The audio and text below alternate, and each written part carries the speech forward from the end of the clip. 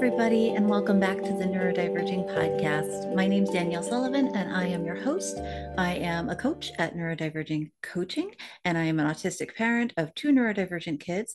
I'm very happy you're here with us today. We have a great interview in store for you. Christine M. Condo was diagnosed with autism spectrum disorder, previously known as Asperger's, in 2015 at the age of 42. Her diagnosis spawned a writing and advocacy career to increase awareness and acceptance of autism, particularly in women, which you know is a big thing for me too. Condo's been published in the Washington Post, Autism Parenting Magazine, and Oracle, and is published on Medium. She also maintains a personal blog about her experience. Link is below. Condo's writing focuses on dismantling common misconceptions about autism and supporting the burgeoning neurodiversity movement, of which we are all a part, I hope. Her ultimate goal is to lobby to amend the American with Disabilities Act to include specific accommodations for people with non-physical disabilities in accordance with their unique needs. Condo has a bachelor's in both English writing and biological sciences and is currently pursuing a master's degree in professional and technical writing at George Mason University. In addition to writing and speaking, Condo also provides autism accommodations consulting for employers and educators of adults on the spectrum. I am so excited to be talking to Christine today. We're going to be covering how she found out she was autistic, how she got into the neurodiversity movement, some of her publications and the responses she's received to those publications, because some of them have gone quite viral at this point, and you may even recognize her name while we're talking about them. And also we'll be talking about the study she's performing now as part of her master's degree, which is entitled Becoming Authority: How Autistic Writers Use Rhetoric to Combat Stereotypes and Empower Autistic Narratives. For this study, she is interviewing autistic writers about their lived experiences from childhood and autism diagnoses to professional careers, and talking to autistic writers about what kind of language they're using and how they're describing autism in their language as themselves. Before we move into that conversation, I don't want to keep you too long, but I do want to thank my patrons for supporting this episode of Neurodiverging. Patrons support transcription services, my ability to actually work on this, my ability to reach out to interview people, to set up these interviews, to recording equipment for them, and all the things. So thank you, patrons, for supporting me with your funds. It is so appreciated, and this work would not happen without you. If you would like to become a patron, you can pledge $1, $5, $10, whatever you want, $3 a month at patreon.com/neurodiverging. You cancel it at any time, but as long as you are a patron, you get awesome behind the scenes benefits, and you know that your money is going to pay other autistic people for their work. Mostly not me. I'm mostly a volunteer, but certainly our transcribers and our website professionals and the folks who are writing the articles for neurodiverging.com are being paid with your funding. So it is very much appreciated by me and all of them as well. That's patreon.com/neurodiverging, or throw $20 at us one time at paypal.me/neurodiverging. Also, please just check out the website when you have a minute at neurodiverging.com. We have lots of articles, we have full podcast transcriptions, and we run free and low-cost educational events every single month. So just go there and click to find our full list of upcoming webinars, upcoming educational options, upcoming Q&As, etc.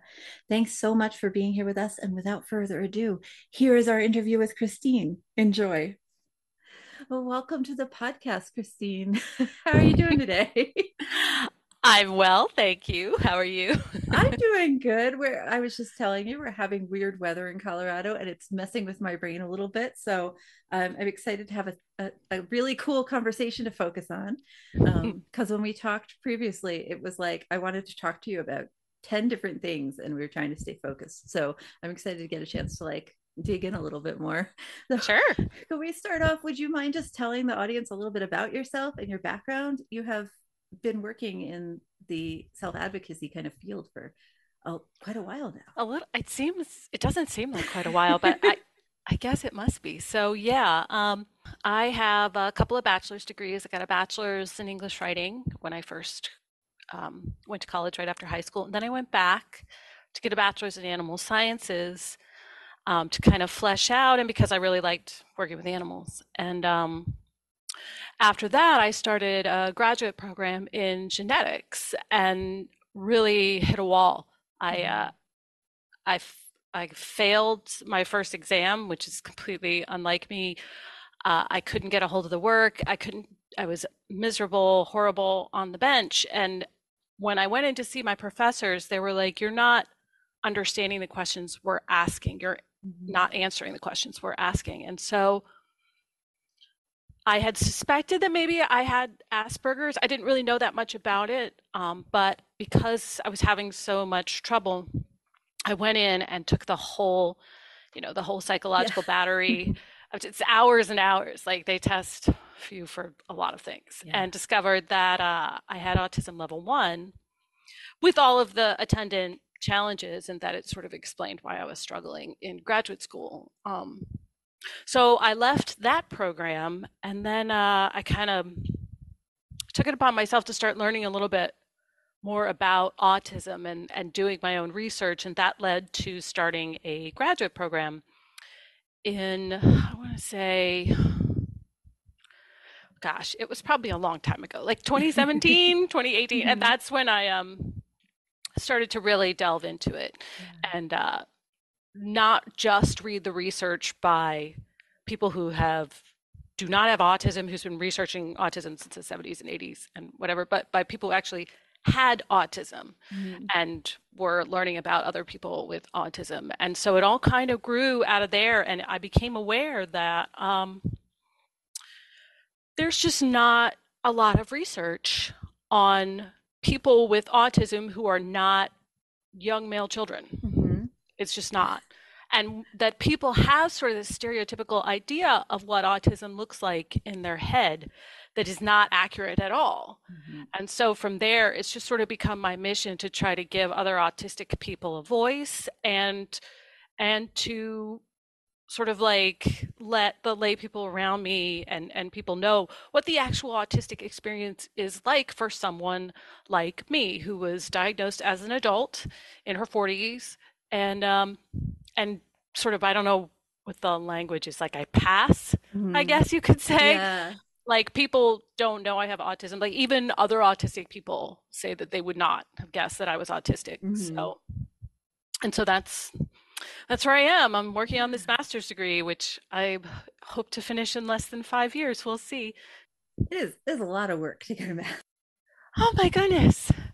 I wish I could just do all the reading and that Yeah. was it. If I could just do Mhm. all the reading, that would be great. Yeah. But Yeah. they I want this think thesis thing. Like, I changed my thesis topic like 6 times and it did oh, not yeah. help me. Yeah, I but so your sort of avenue for kind of educating people about autism or talking about autism from the view of autistics has been through writing, right? Like that's Yes. your, I know you've published a lot of articles, you've been in various newspapers and magazines, and you have a blog and all these things. What are Yes. what was sort of the motivation for starting that writing process? Was it really just telling people, you know, autistics should have our own voice, or was there anything else kind of going into that for you?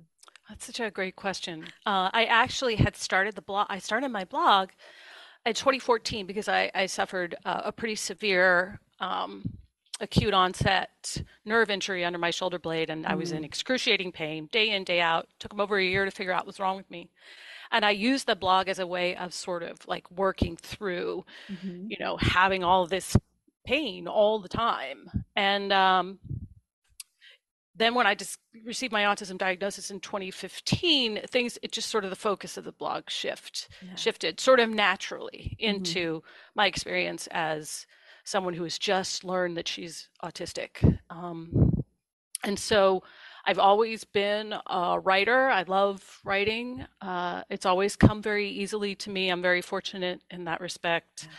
Yeah. And so it just seemed like a natural way to continue the work. And then when I was doing the research for this thesis that I am now working on, which is how autistics express themselves through language and such, uh, I just suddenly got it in my head. I was like, nobody knows what it's really like to be autistic. I have these wonderful friends, none of them are on the spectrum. Mm-hmm. They don't really get it.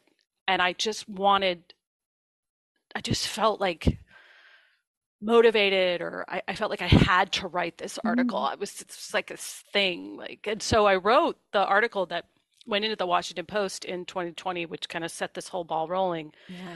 And she got back to me in less than 24 hours, and she's like, "We want to publish this," and I'm like, Mm-hmm.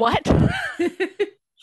Okay, and so I had a phenomenal, phenomenal editor, and Good. it went in the Post, and as you know, it just blew up. Yes, it did. And and from there, it was like I can keep doing this. I need to keep doing this. People need to keep hearing about this, and the article, I think it was 2.5 years ago, right? It still got legs. I still get like contacted through my website for people who have just read it and had it sort of impact them in some way, and that's really special, and that's really a gift um, that I didn't expect, Mhm. but that is really really neat. Yeah. What was the feedback on the article generally? I feel like a lot of autistics were very positive and Well, the first so I it as soon as it hit in the morning, I Mhm. remember, and we were just sort of starting to get the idea that we were in the middle of this global pandemic. It hadn't Yeah. quite happened yet. It's like the Mhm. end of February, and my mailbox like blew. I mean, my therapist reached out to me and said, "Hey, one of my friends said I should read this article, and it's you." And I'm like, "What?" So it really did. It blew up. My sister is a social worker in Central Virginia, and she got a lot of people going, "Hey, you need to read this." And she's like, "Yeah, I read it. I know her." And even the comments, like the first Mhm. several hundred comments, were really really positive from people Yeah. who were like, "I had no idea," or people who were like, "Thank you so much for explaining my life to my Mhm. friends." Of course, after the first several hundred comments, the trolls sort of Yeah. descended and they had to shut down the comments. But it was overwhelmingly positive, and I felt this is something. It's still emotional for me. I felt Mhm. like for the first time in my adult life, like people actually saw who I really was, Mhm. not my sort of like neurotypical mask that we talk about, like not this sort of like disguise that I put up so that people can't tell I'm autistic, actually saw me and my lived experience, like Mhm. for what it was. And it was really special and emotional for me. And um, I guess I never thought that would happen. And then for that to happen, to have like so many people really get it it was great. It was amazing. It was Sorry. amazing. So yeah. I remember, so I think I started my podcast in right also right before the pandemic in 2020 and was talking about well, my life at the time as a newly identified autistic. And then my mother and one of my sisters and I think a couple other people sent me your article like 2 weeks into having started like before it was even out, but I people knew I was sort of thinking about it and trying to figure it out. And I remember reading it and just being excited to feel validated. And so it's really cool that like the comments back made you feel validated. And it was like this nice validation circle because I think your article did kind of um, show a lot of autistic people that the way we're living or the way we're thinking or the way we're processing is authentic and real. And a lot of us are kind of used to being gaslit or used to being just not supported in the neurotypical environment, even when people are trying really hard. And so to see reflections of my life in somebody else's portrayal of their life was very authenticating and validating to me. So it's like it's just a beautiful, I think, example of autistics kind of together validating each other. So Right? It really is. And also it the fact that it was like sort of like us sort of like discovering each other, mm-hmm. right? Like I've met many other like autistic people now with similar experiences to mine, because up to this point in my life, I had perhaps egotistically just sort of assumed that my experience was unique, Mm-hmm. that nobody could really relate to what was going on with me because I'd never met anyone that Mm-hmm. could. And so we all kind of like realized that there were so many of us and we weren't unique. Well, of course we were, but but we had these experiences in common and we weren't alone. Mm-hmm. And that was one of the things also that was like a really wonderful special benefit for me, as well as for the other people I've met because of it. So Yeah. Yeah. I think that obviously there have been autistic self advocates for decades, right? And the internet has had a big piece of that pie. But there was, at least my perception is that right before the pandemic and then especially afterwards, there has been this explosion of content and media and newspaper articles and all these things. And I think a lot of it is because autistics are realizing that there are other people like us out there, and having new ways to engage with each other and find each other is so valuable and so important. And yeah, it's It really is. interesting how your article fits into that timeline. Yeah. Yeah, yeah, we're starting to build our own little community, right? Yeah. And as far as I'm concerned, being able to be a part of a community that doesn't involve me having to leave my house is phenomenal. It's Yeah, and I'm with awesome. you there. It makes a big difference. Yeah, to as someone, I don't have particular social anxiety, but I do have sort of the traditional like autistic. I get overstimulated. I don't like a lot of noise. I don't Yeah. like unexpected social conversations where I haven't scripted or practiced what I'm going to say. And so being able to like be yeah, in my own comfort zone with my cats and my coffee and still be able to talk to like you or somebody else. Um and it just feels again much more authentic and much more comfortable, where if I'm out in the public world I have to put on the neurotypical face, And it's and it's exhausting, right? exhausting and It awful, is. and yeah, it's That's what I wish people would understand because mhm, it's exhausting. yeah, it There's really is. so much on top of just whatever it is that I'm Hmm. doing that I have to do when I leave the house, Yeah. and like I joke, but seriously, like even though I'm not really concerned about COVID anymore, I still Hmm. wear a mask Yeah. because it makes my life easier because I don't Hmm. have to worry about my facial expressions when I Yeah. go out. And that's Yeah. been huge. That's been a huge help. Who's your friend? This is Leo. Leo has to bomb every podcast that I film recently. It's really bad. Because I He's think I very start handsome. talking and he's like, "You're talking, but you're not talking to me." I So yeah, know. thank you. I'm Yes. sorry No, he's very cute. you're not the first person he's bombed, but he's a good one. Hello. Okay, sorry. You were No, that's saying okay. Um, what was I saying? Oh, that the mask. the mask, because I have been really interested to hear how many autistics have reported kind of favorably on the pandemic conditions, not obviously with the pandemic itself, but all of the different social situations that we entered and the way social situations were framed during the pandemic in terms of wearing the mask, staying apart from each other, not necessarily having to talk to strangers as much because no one wanted to get close. All of those things really made going out into the public world a lot easier for me and a lot easier for many of the other folks I've talked to. Um, and it sounds so antisocial, but in my experience, it actually made me more able to socialize with the people I wanted to socialize because I had more energy, because I hadn't just like had to talk to John from down the street about some random social thing that no one cares about and used all my energy for that. And it's funny how many autistic people have kind of said similar to you that taking off the mask during the pandemic was a lot easier and a lot more supportive for them.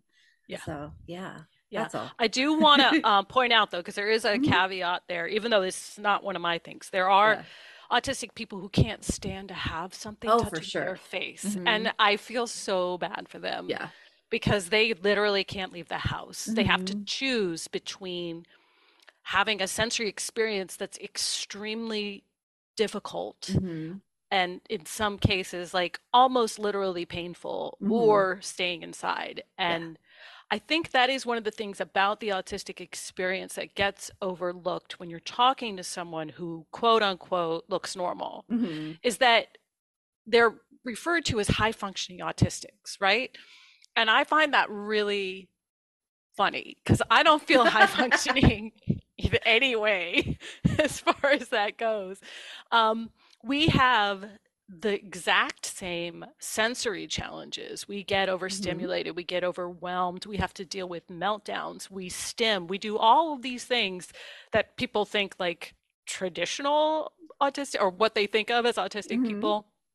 We have these same struggles and it's not just like being introverted. Hmm. um it's on a different level from there. For It sure. really is almost physically painful for us Hmm. in some of these situations when we're overstimulated. by our sensory environment. Mhm. And that, the thing with the cloth on the face, it's like that's not one of my things, but This certain for sounds a lot of are my folks. things, Hmm. and I can't function in Yeah. those environments. Yeah. I'm also a sound, get very easily overstimulated by sound. And one thing, like in terms of kind of caveats around the mask, another thing is I have auditory processing disorder, which a lot of autistics, it's not like, the same, but it's co-occurring a lot. And the masks made it, you can't read lips anymore. So it got rid of like my whole process for actually understanding what people were saying to me. And I had to say, what, like 6 times more often, because usually I can see the lip and I can guess.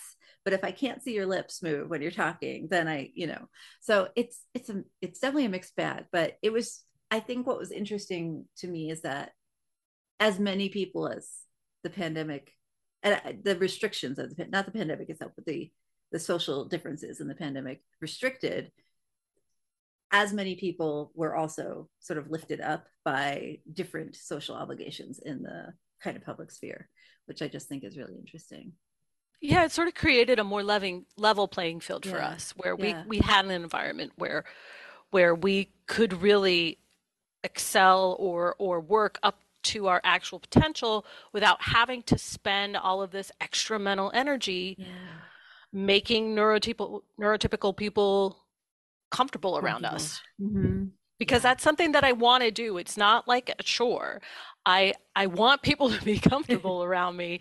I want friends. I want, I'm in a relationship. I'm newly engaged. Thank Congratulations. you.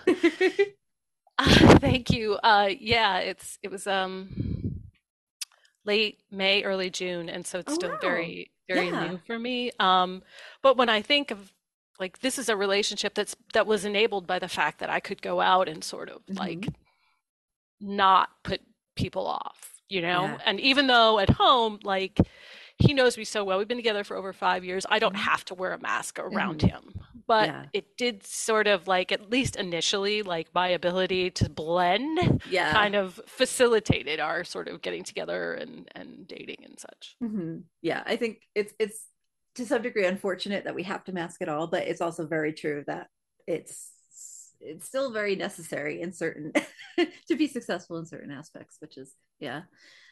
So one thing I wanted to ask you about is I know that in your, I want to talk to you about your thesis too, but Sure. in your earlier work, you focused a lot on how women and girls present autistically. That, which was a weird way to say that because I'm tired today, but how autistic women and girls have different traits or different sets of traits, or Hmm. kind of perform differently than men traditionally do. And masking, I think, is one of those spaces where it looks a lot different sometimes for women autistics than for men.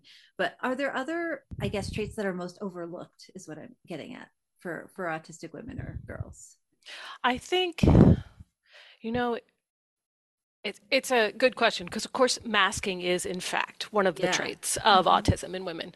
Um, but I think it's some of the things that, we have to do in order to, be successful in school, like in college or in a Mm-hmm. job. We have to sort of make these mental compensation mechanisms Mm-hmm. to, for me, it's to understand, like, visual Yeah. information. Like, that's a really hard one for me. Mm-hmm. Like, when I read studies now, I don't look at the graphics because Mm-hmm. they confuse Yeah. me.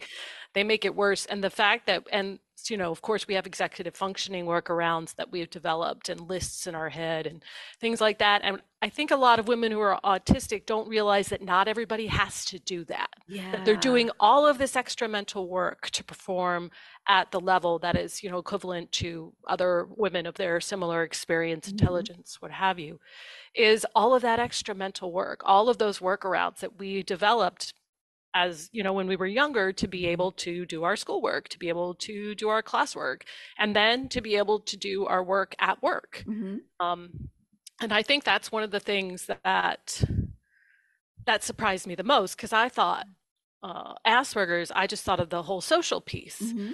and the sensory piece. I didn't really think about the fact that, it's also a learning disability in a Yeah. way. Mm-hmm. Um, and so understanding that I wasn't good at those things because I was autistic, not because I wasn't trying hard Mhm. enough or concentrating or whatever. So Yeah. that I think is something that for women on the spectrum that they should be aware of and kind of let yourself off the hook for. Yeah. Yeah. So the executive dysfunction piece of, I think a lot of people aren't even aware of what executive function means and all the little bits that go into it. And I completely agree that a lot of women are doing a lot of extra, autistic women are doing a lot of extra work that they may not otherwise notice they're doing. That's a really insightful piece. Thank you. Yeah, I guess we should do the executive function primer, right? Like what is executive function? And it's simply, I mean, the bit simplest way to put it for me is information prioritization. Yeah. Yeah. So executive function allows you to prioritize incoming information. It Mm-hmm. allows you to prioritize tasks. It sort of allows you to sort of set up and plan your day. Mm-hmm. And if you don't naturally do those things, the workarounds are It's a lot. Yeah. really a lot. Yes, a Mm-hmm. lot. I think is a good way of putting it. It's a lot. Yeah. Other, I'm trying to think. So, and it's like if you Google executive dysfunction, some people tell you there's 7 executive functions, there's 10, there's 12, but there's, yeah, like you said, the planning, prioritization, there's task initiation, starting your thing, seeing it through and finishing it. There's working memory, being able to hold information in your head for a period of time, whether it's visual or audio or just thinking, like thought information, which I am really poor at. And I didn't realize how poor I was at it until really I started living with other adults and they could just do it. And I was like, what do you mean you can walk across the room and remember what color the thing was the whole way across the room? Because Oh I my can't do God. that. And now I'm like, oh, okay, most people can do that. Got it. Check. But I don't remember colors. I don't remember shapes. I can't look at a map. If I look away from the map, I won't remember what the map It's said gone. anymore. It's gone. Yeah, It's it's gone gone. immediately. So that's an executive dysfunction, right? And so a lot of us are struggling with those things. A lot of women are struggling with those things and not realizing that it's something you should be able to do. I was just like, no, like it's normal for people to not remember what color the thing was the minute they look away. And then, Yeah. it took living with other people to be like, oh, because none of my family can either, but like, oh, let's be all surprised because it's, they're probably neurodivergent too. So it can be complicated to be Yeah. an autistic Yeah. woman. I think for me, I don't know if this happens for autistic women, but I'm kind of face blind. Mm-hmm. So it's really embarrassing I'm really face blind. Yeah, I'm. because somebody would be like, hey, how you doing? How have you been? And I'm like, I have no idea who this person is or where I might have met them, Yeah. but I'll just play along. Hope they Hopefully eventually give you it'll information ring a enough that you can bell or figure they'll it say a out. name. Because usually Mm-hmm. if they say their name, I'll be like, oh yeah, I remember the name. Mm-hmm. I just said, Yeah. yeah. So I know, and that's just really hard. And Mm-hmm. it's just another one of those pitfalls, like Yeah. social pitfalls, like little social like potholes that we Mm-hmm. hit trying to be autistic in a neurotypical environment. That's so frustrating because I'm also face blind. People think that you don't care about them because you don't remember what their nose looks like, and it's like you changed your earrings and your glasses. I had no chance. This is That's not on right. me. But yeah, yeah. It's so yeah. That's I guess another really good example of ways that autistic women might be compensating that other people don't have to because they remember faces and don't have to memorize earrings or accents or glasses, Hairstyles, hairstyle. Yeah, interesting purse. shoes. Mm-hmm. Right. I always look at shoes, except Shoes, it's good. women sometimes have multiple pairs of shoes, but men usually have like the one pair of shoes. So it's like It's so hard. Like basically, I always like I look at someone, I'm like, is there some sort of like mm-hmm. unusual feature or something I Yeah, can because I can print objects. I yeah. just can't print faces, I can't print objects either, so that must be really nice. And not for very long anyway. If I'm It's looking at it, I can recognize it, but if I look away, I don't know what the thing looks like anymore. Yeah, no, I'm that weird person at work who knows where everything is, Mm-hmm. even stuff that's not my department. Yeah. Like, yeah, 'cause they'll be like, hey, Christine, where's the such and such? And I'm like, oh, it's Mm-hmm. over there. You just go around there. And then on the fifth shelf up on the left. And I don't know why. It's like I have this great memory for where people lost their keys. Mm-hmm. as opposed to the person who actually lost them. But see, So this is so interesting. We're going so off topic, but it's so interesting. I I'm know. also really good at mapping, like in terms of I can tell you the same thing, like get the dish at the top left shelf. It should be, this part above your head. But I couldn't tell you what the dish looks like. I Like know, I right? can say, I can sort of like I'm thinking of it in a way that I understand that it's the dish, and I can maybe say, oh, it's this big, but I don't know what color it is. I don't know if it's ridged or flat. I don't know like if it's in a pile with other dishes or not. I don't, it's so I can give you the directions to how to find the thing, but I can't tell you what the thing looks like. And I never quite realized that before. Just trying to describe it to you now. So I'm gonna go look that up. What does that mean? So anyway, It's always an adventure. oh, it's really I think brains are so cool. I just like talking to other people about, well, how does your brain work? Is it the same as mine? So could we I want to talk about your master's degree before we get too off topic. Because you're working on I think what you're working on is really cool. Can you tell us your like your thesis topic again? Because I know you mentioned it Sure. before, but yeah. I danced around. So one of I feel like I have to give like a little bit of backstory Yes. because yeah. So sorry, this is going to be kind of a drawn out explanation, but let me see if I can cliff notes it. Do people still use cliff notes? I don't know. I don't know, but I'm old Spark enough that notes, whatever. I Anyway, I did. So so so when you think about underprivileged communities and you mhm, think about say people of color or people who are non-cis het or people like that and you think that they those people are the ones that you sort of turn to when you want to learn more about that experience, the mhm, experience of being a person of color in this country, for instance. But when you have people with disabilities, they are assumed because of their disability, whatever it may be, to not be able to mhm, speak for their experiences because they're disabled. mhm. And so for people with autism, this is really, um, we are really in the dark ages still, I feel like, when Yeah. it comes to research, because we're autistic research, by and large, in the scientific community, is still dictated by completely unbounded assumptions made by autistic researchers in the 70s and 80s who studied, nonverbal male Mhm. children. A very And small population of autistics. Yeah. yes, yes. And so autistic people are not thought they're supposedly missing certain human qualities, Mhm. right? And so we lose what's sort of called our ethos Yeah. or what it is, our ability to speak for ourselves because we're autistic. And Dr. Yurgo really defines this sort of circle really well about how you can't understand me because I'm autistic. Mhm. And then because I'm autistic, I can't explain something to you, but then you don't get me because I'm not human. And Mhm. and it's this thing. And so what I decided to study was, as you said, we're sort of in a renaissance right now with autistic Yeah. women and people on the spectrum sort of writing about their experiences and sharing them and coming into the mainstream. And so what I wanted to study is how do autistic people get that sort of ethos, that sort of yes, I can speak on this topic Mhm. kind of thing back. How are they reclaiming it? What are the rhetorical strategies they're using to sort of like take back? I feel like this is a cliche now, but to sort of like take back their narrative, Mhm. reassert themselves as being able to control the narrative on what the autistic experience is like and what people think of when they think of autism. Mhm. So, Yeah. And you're doing that through a series of interviews with yes, autistic interviews people, and and then also I have I was given permission to screen a couple of private Facebook groups wonderful. for autistic people. All, of course, the personal information's been Mhm. removed. It's just quite literally, it's just the language, Mhm. and go through and sort of like, well, of course, I'm doing a qualitative data analysis, Mhm. which involves this archaic thing that's called coding. I don't know why it's called coding, but you basically pull out themes and then you connect them Yeah. together and whatever. But what's been really neat for me is that, of course, all the expected themes come up, Mhm. as far as like having challenges about being autistic in a non-autistic world. And Mhm.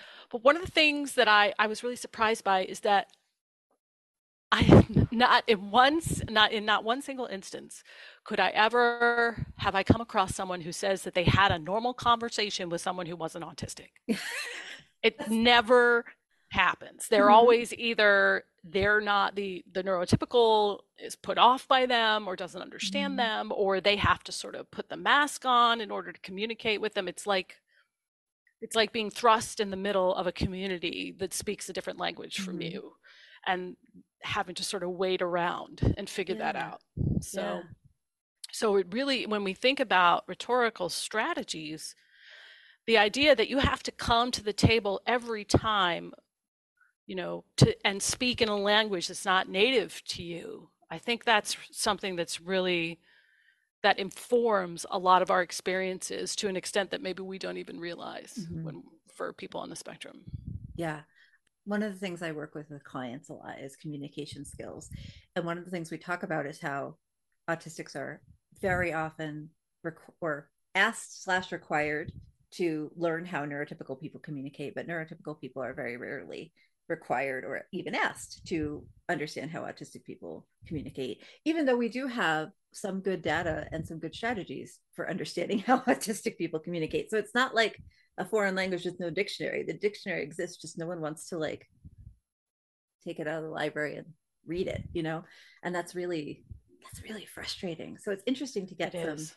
some of that from your study too. Yeah. Yeah, it's I also, of course, I mentioned the autism paradox, which is Mm-hmm. the term that I've come up with to describe the situation that autistics, quote unquote, high functioning autistics, find themselves in, which is to either show their autism and be socially ostracized or hide it and not Mm-hmm. be given the accommodations that they need to Yeah. function. And so what you're talking about how like neurotypical people don't have to learn how to speak Mm-hmm. autistic. So this happens in the workplace. It's what I call Mm-hmm. reverse accommodations, Mm-hmm. where if there's, say, a misunderstanding between an autistic employee and a neurotypical employee, the autistic employee is the one who has to make up the gap. Yes. Mm-hmm. We have to accommodate the Mm-hmm. neurotypical people in our workplace. It's not the other way around, Yeah. even though it should be, Mm-hmm. right? Like I could explain autism in the workplace to someone in 5 minutes if they would just give it to me, Mm-hmm. but they don't. Yeah. Yeah. So Yeah. that's yeah. So that's yeah. I'm, I think I should stop talking now it's because it's it's definitely very something. frustrating. Yeah. No, I'm And with it's you. happened to me so many times, and Yeah. so I have a little bit of a personal, like I have a little resentment Yeah. about it The still. number of guests we've had on to talk about their experiences with various forms of neurodiversity in the workplace and how many people have reported struggling really hard, even with management that's sort of trying their best within the realm of what they're able to do, and companies that are supposed to be neurodiversity friendly and affirming and all this. And it's still like, why is it so hard? And I think that you've pinned it down really well. It's hard because it's still the onus is still on the neurodivergent person to do the work to accommodate as opposed to the company or the other employees. So I think that's really good to highlight, even though it's very frustrating. Yeah. And I have also found that part of it's generational, right? Mm-hmm. Um, Women or people my age that I interact with, they're coming to this very late and very Yeah. late in their lives. And so when I interact with young people, say like the next generation down, or people my niece's age, Mm-hmm. she's going to turn 19 in the fall, and when I tell people like that I'm autistic, they just are like, oh, okay. And that's Mm-hmm. just something that is very normal, not normal, but it's something that they are familiar with. Acceptable, reasonable. Yeah, like yeah. Yeah, it's just another thing to Mm-hmm. them, Yeah. and so in the places that I've worked where there's a lot of young people, it's been a lot easier Mm-hmm. because I can Yeah. just say, hey, I sound like this sometimes. It's because I'm autistic. And they're like, yeah, that's cool. Mm-hmm. Like, it's no big deal. Yeah. So, Yeah. There is, I have also noticed a bit more flexibility in younger generations. And I wonder if it's related to the uh, broader acceptance of mental health conditions, even though autism is not a mental health condition. But when we talk about, like, I think the younger generation, there's a lot more emphasis on it's okay to have depression or anxiety or any of these other things. It's something that is treatable and you can like get better or feel better or work on it, right? And it's okay to need accommodations for those mental health conditions. And autism is not a mental health condition, but it's kind of correlative in that some of the kind of accommodations speech, like the way we talk about it, is similar. And I don't know if Yes. you don't have to have a No, response to that, yes. but I've just thought about it somewhat, and I've wondered if that's part of it. I have I not think looked so. into it. Yeah. I think so because I think they're just more open to the idea that Mm-hmm. not everyone's mind works the same way. Yeah, brains are different. Mm-hmm. Yeah, brains are Yeah. different. And that's something that I think that's a main hurdle for people who don't understand autism. That's Mm-hmm. usually the stumbling block, is that the idea that someone else has an experience of their internal and external environment that's completely different. Mm-hmm. The idea that that experience is learned, it's not Mm-hmm. innate. And of course, when you think about it from a cultural perspective, of course it's learned because different cultures have different Mm-hmm. ways. And so autism in different cultures is sort of another one of these uncharted territories where, you know, when you put autistics in a culture like the culture we have in the US, which is all about, Yeah. individualism and putting yourself out there and, and then you think of maybe a culture that's more cooperative, that's more introverted, that, Mm-hmm. puts more of a premium on different behaviors. How does autism show up there? And Mm-hmm. is it different? And is it Yeah. more accepted or is it less accepted or Mm-hmm. whatever? And so if we can apply that cultural lens to autism, all of a sudden that's that, you can kind of get over that hurdle and be like, Mm-hmm. oh, there's different ways to experience the world. And once they understand that the way that they experience it is learned and not innate, and that it can be different from person Yeah. to person, that's huge. Like Mm-hmm. that's the big, if we can do that, then I think the rest of explaining autism gets a lot easier. Yeah, yeah, that's a really interesting point. I've seen some research on kind of comparing how autism presents or the traits of autism from between different cultures, but it's mostly been done by, I believe, neurotypical researchers. So hopefully that's something that autistic researchers can start working on in the pile of all the other stuff that they're working on. We just need more autistic researchers, but it's been nice to see more people recently, see more names published who are self-identifying as autistic and stuff recently. So Hey, Drew Scott here, and I'm Jonathan Scott, reminding you that life's better with a home policy from American Family Insurance. They can help you get just the right protection at just the right price and help you save when you bundle home and auto. Kind of like Goldilocks and the Three Bears. It'll be just right for you. We love a custom build. American Family Insurance. Insure carefully, dream fearlessly. Get a quote and find an agent at amfam.com. Products not available in every state. Visit amfam.com to learn how discounts may apply to you. American Family Mutual Insurance Company SI and its operating company 6000 American Parkway, Madison, Wisconsin. awesome. And what is your hope for once your thesis is done? Which is we'll cross our fingers for very soon. What is your hope for what that work will do for kind of the field? There just right now, there doesn't seem to be a lot of autistic people who are respected as having these academic careers and these academic credentials that they can then turn on their, and use to explain their autism and sort of redirect where autism research is going. And where, for me, one of the big things that I want to be able to do from this thesis and in the future is that right now, the disability accommodations laws that we have are very specific. They're super explicit when it comes to accommodations for people with physical disabilities.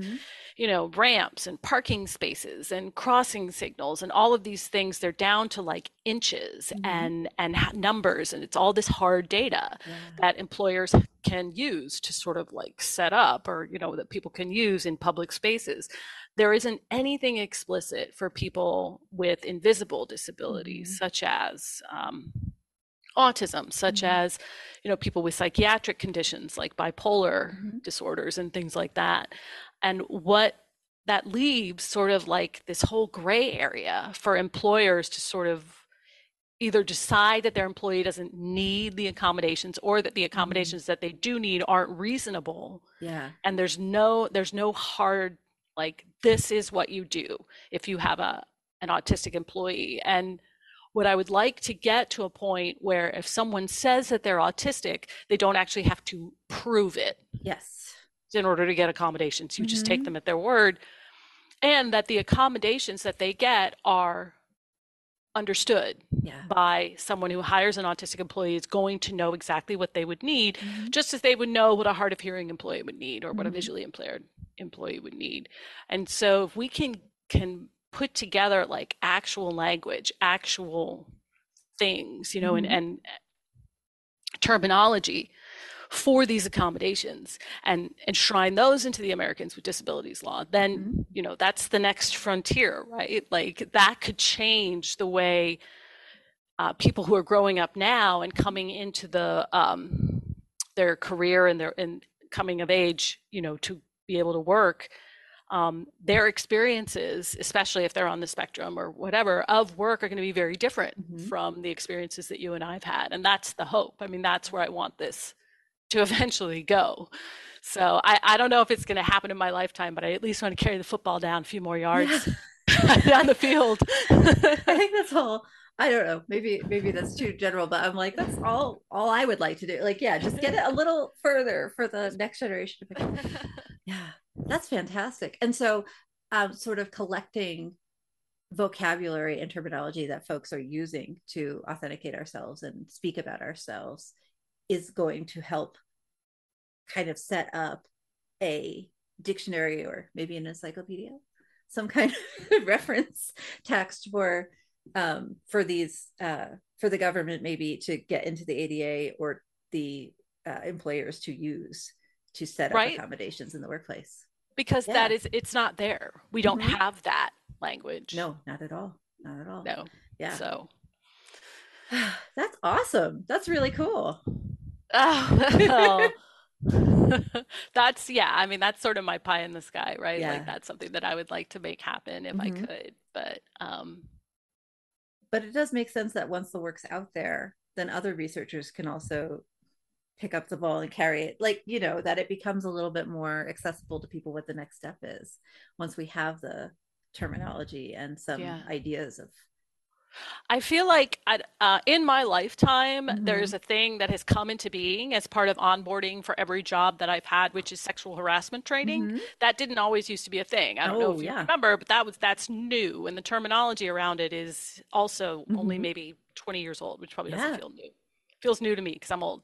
But I would love to have, say, like neurodiversity sensitivity training as part of that onboarding. I mean, like, wouldn't that be amazing, right? Like, you don't just have to watch a sexual harassment video. You can also watch a neurodiversity video. And like I said, give me 5 minutes. Yeah. That's all I need. Give me 5 minutes and I'll give you all the information that you need. So anyway, so now that we're actually like dreaming of things that I would love to happen in my lifetime, I want to throw that in there because that would be so cool. That would be amazing. And you're right, 20 years, like it feels like a long time, and it would be nice if things are faster, but realistically, it's not really that long in terms of human change. Like we're not a particularly quick species in terms of changing our minds about things. It takes a while. So yeah. But that would be pretty amazing if, like, by the time my kids grew up, there was a, you know, neurodiversity training every time you onboarded. Like that would be pretty huge.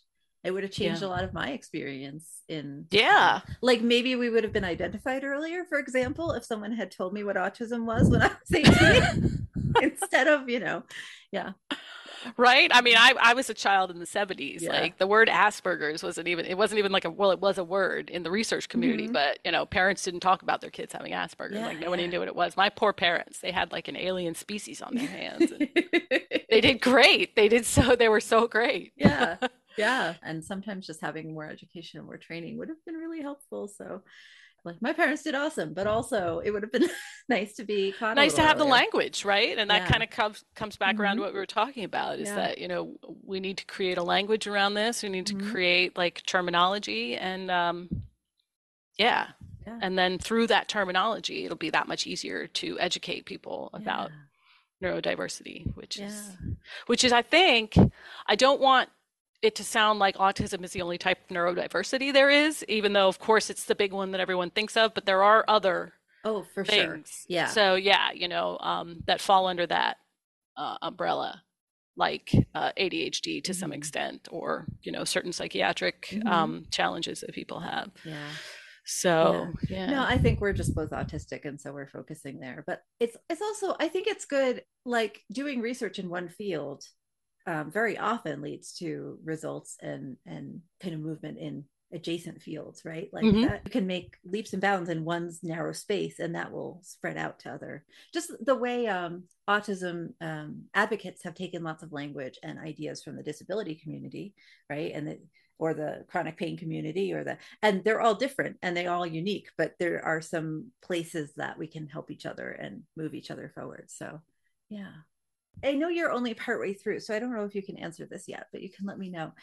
Have you noticed any specific trends in language people are using, autistic folks are using, in terms of the terminology itself or the way that we're talking about ourselves? Was there anything surprising in that piece so far?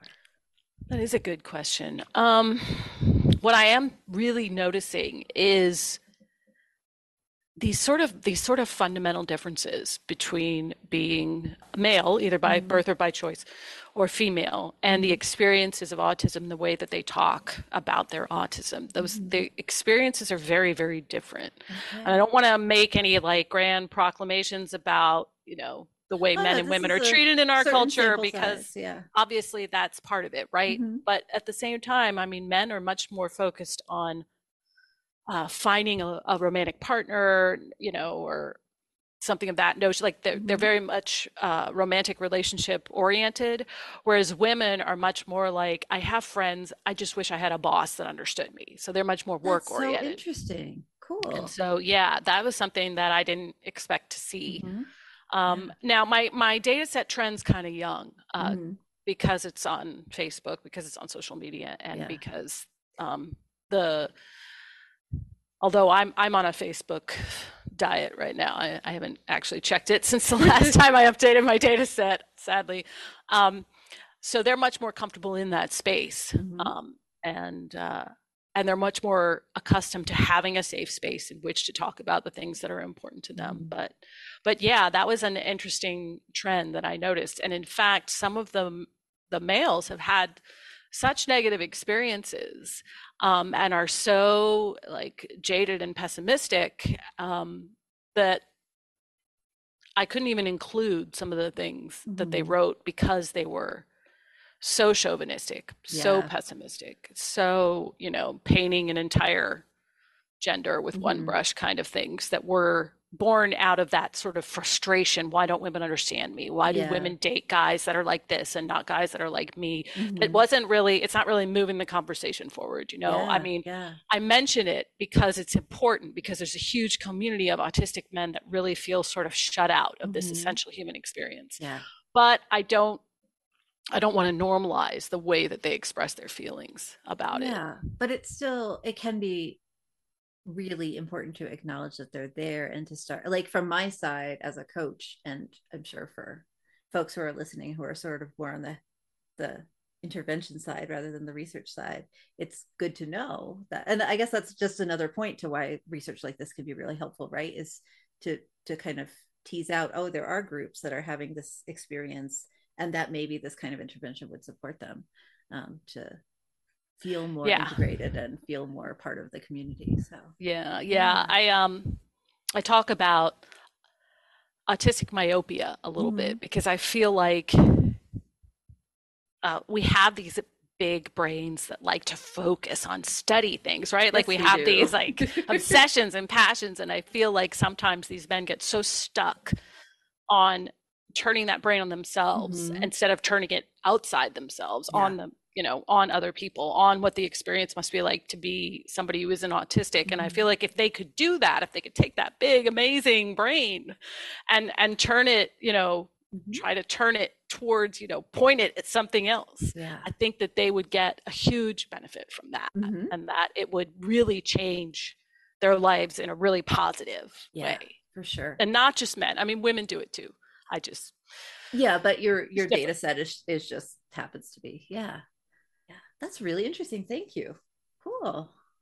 Is there anything else that you would like me to be asking you about your research that I haven't asked yet, or that your audience should know, or is Oh, I don't exceptionally know. You got cool. another hour? Because I could keep going. It's like I'll be watching TV with my fiance, and somebody on some show will be like, oh, we think so and so's on the spectrum, and he'll just sort of look over, kind of side eye me, and I'm like, I'm not. I'm not. It's not going to set me off. Don't worry. But I guess yeah, that's the one final piece, right? Is Mhm. autism in popular media, and I would really like to see. There are some shows like on Mhm. cable or these smaller networks that do feature people who are actually autistic playing Mhm. autistic characters, and that's really important. I just feel like right now in the mainstream, it hasn't quite gotten there yet. So. Yeah, I've noticed that too. I'm not so much I don't watch a ton of TV. I have that neurodivergent brain problem where it's too scary because I don't know what's going to happen. So I have to read spoilers and then watch it, which defeats the purpose sometimes. But I was talking to somebody about how there have been more like characters who are supposed to be autistic on network television recent, like in the past year or two, and there's also more autistic actors like kind of up and coming, and I see their names more often, which is fantastic. But it's still so limited in terms of who you actually like. It's a lot of from what I've seen, and there's probably tons of shows I'm not even aware of, but the ones that I am aware of, it's a lot of like white male autistics, and it's like cool, there are autistics on TV, but like I still haven't seen that many. I haven't seen any positive portrayals of women autistics. Or they will imply it without actually Yeah, saying it, without and actually then saying it, and then and it's then all they show is like mm, sort of like the super crypt kind of thing, where it's like yeah, all the things they can do because they're autistic, yeah, and none of the stuff that actually goes with that, like the mm-hmm. meltdowns and shutting down and the Yeah. mental exhaustion and the frustration that comes from always having to be someone you're not. And I Mm-hmm. would like to see more of that. I would just like to see autistic characters carrying around ear defenders and like fidget spin. I'm like, it doesn't. I would love to see everything you just said, and I think a a true replication of the autistic experience would include all the high points and the low points, but also Right. just the daily experience of like, wanting my spinner ring and just playing with it incessantly, or like people doing vocal stems in the background, or like like there's nobody No, nobody moving, there's wears nobody fidgeting, jewelry. What I nobody's call jewelry. I'm a big, like, I have like we have a pendants lot that of those. that Yeah. yeah, that I finally found. Actually, I worked with someone who made them for kids. It was like, hey, could you make some for adults so that they look like kind of like regular jewelry? And they were like, yeah, yeah. We worked together. We came up with design. I have a couple, and Yay. yeah, just walking around and maybe like actually seeing them like having a difficult Yeah. situation at work and sticking it in their mouth. Yeah. Like that kind of This is daily what we living do. stuff. That's really what I would love to see. I Right. would just watch show an episode of an autistic walking around occasionally chewing on it. Like I just want there to be autistic characters. Or rocking back and forth. I'm a Yeah. rocker. So I'm if a I'm rocker. like, Mm-hmm. if I'm starting to run low and I need some Yeah. self-soothing, I'll just start to sway a little Mm-hmm. bit when I'm in line Yeah. at the grocery store, the pharmacy, or Yeah. whatever. Yeah. I sway sort of horizontally. Both of my kids are rock this way. Oh And no, I'm so a side to side like I'm a you. side, yeah, I'm a side. But it's really funny because at the end of a long day, we'll all be sitting watching TV, like a cartoon or something. And I'm like sitting there doing this, and they're like doing this on the couch. And like, I would love to see a camera just pan by. Here's the autistic It's an family autistic rocking family. together, like, that's what we need in our media. Yep. Wow, awesome. Well, this was a great conversation. Thanks so much for being here. I I don't really get to enjoy it. talk to other autistic people enough. So this has been a real pleasure for me too, and I've really enjoyed it. Oh, I really got. I could never talk to enough autistic people. I am social. I just don't want to leave my room. Um, could you let us Hmm. know where can folks find your blog, or any other work you're doing? Where's a good place? So best place, like sort of your one-stop shop, is my personal website, which has links to my blog, and it should have a link to my pieces on Medium, but I'm not sure if it does because it's been a weird summer. Um, and that is just my name. It's Christine with a CH, ChristineMCondo.com. And from there, you should be able to find me. My blog is thisgreatape.com. And that's my handle, like on Twitter. And I on Medium, whatever. So I've had the blog for like 8 years now, and there's no change in it now. So That's how it is. that's how it is. So it's this grade 8. I'll put links in the show notes for folks, so please go Thank check you. those out. And you should read Christine's articles; they're really good. Thank you so much for listening to the Neurodiverging podcast today. I hope you enjoyed our talk with Christine. I was fascinated the entire time. I think I could have talked to her easily for another 4 hours, but we have to keep this podcast in a capsule there. But we can certainly have her back in the future. If you're interested in that, let me know. If you're not subscribed, please consider subscribing on whatever platform you choose. Please consider leaving a review on Apple Podcasts. It really helps other people find this podcast who are looking for resources, so it is appreciated. And please check out patreon.com/neurodiverging and neurodiverging.com, as well as Christine's blog, which is This Grade 8, and it's linked below. Thank you for being here. I look forward to seeing you in the next episode. And please remember, we are all in this together.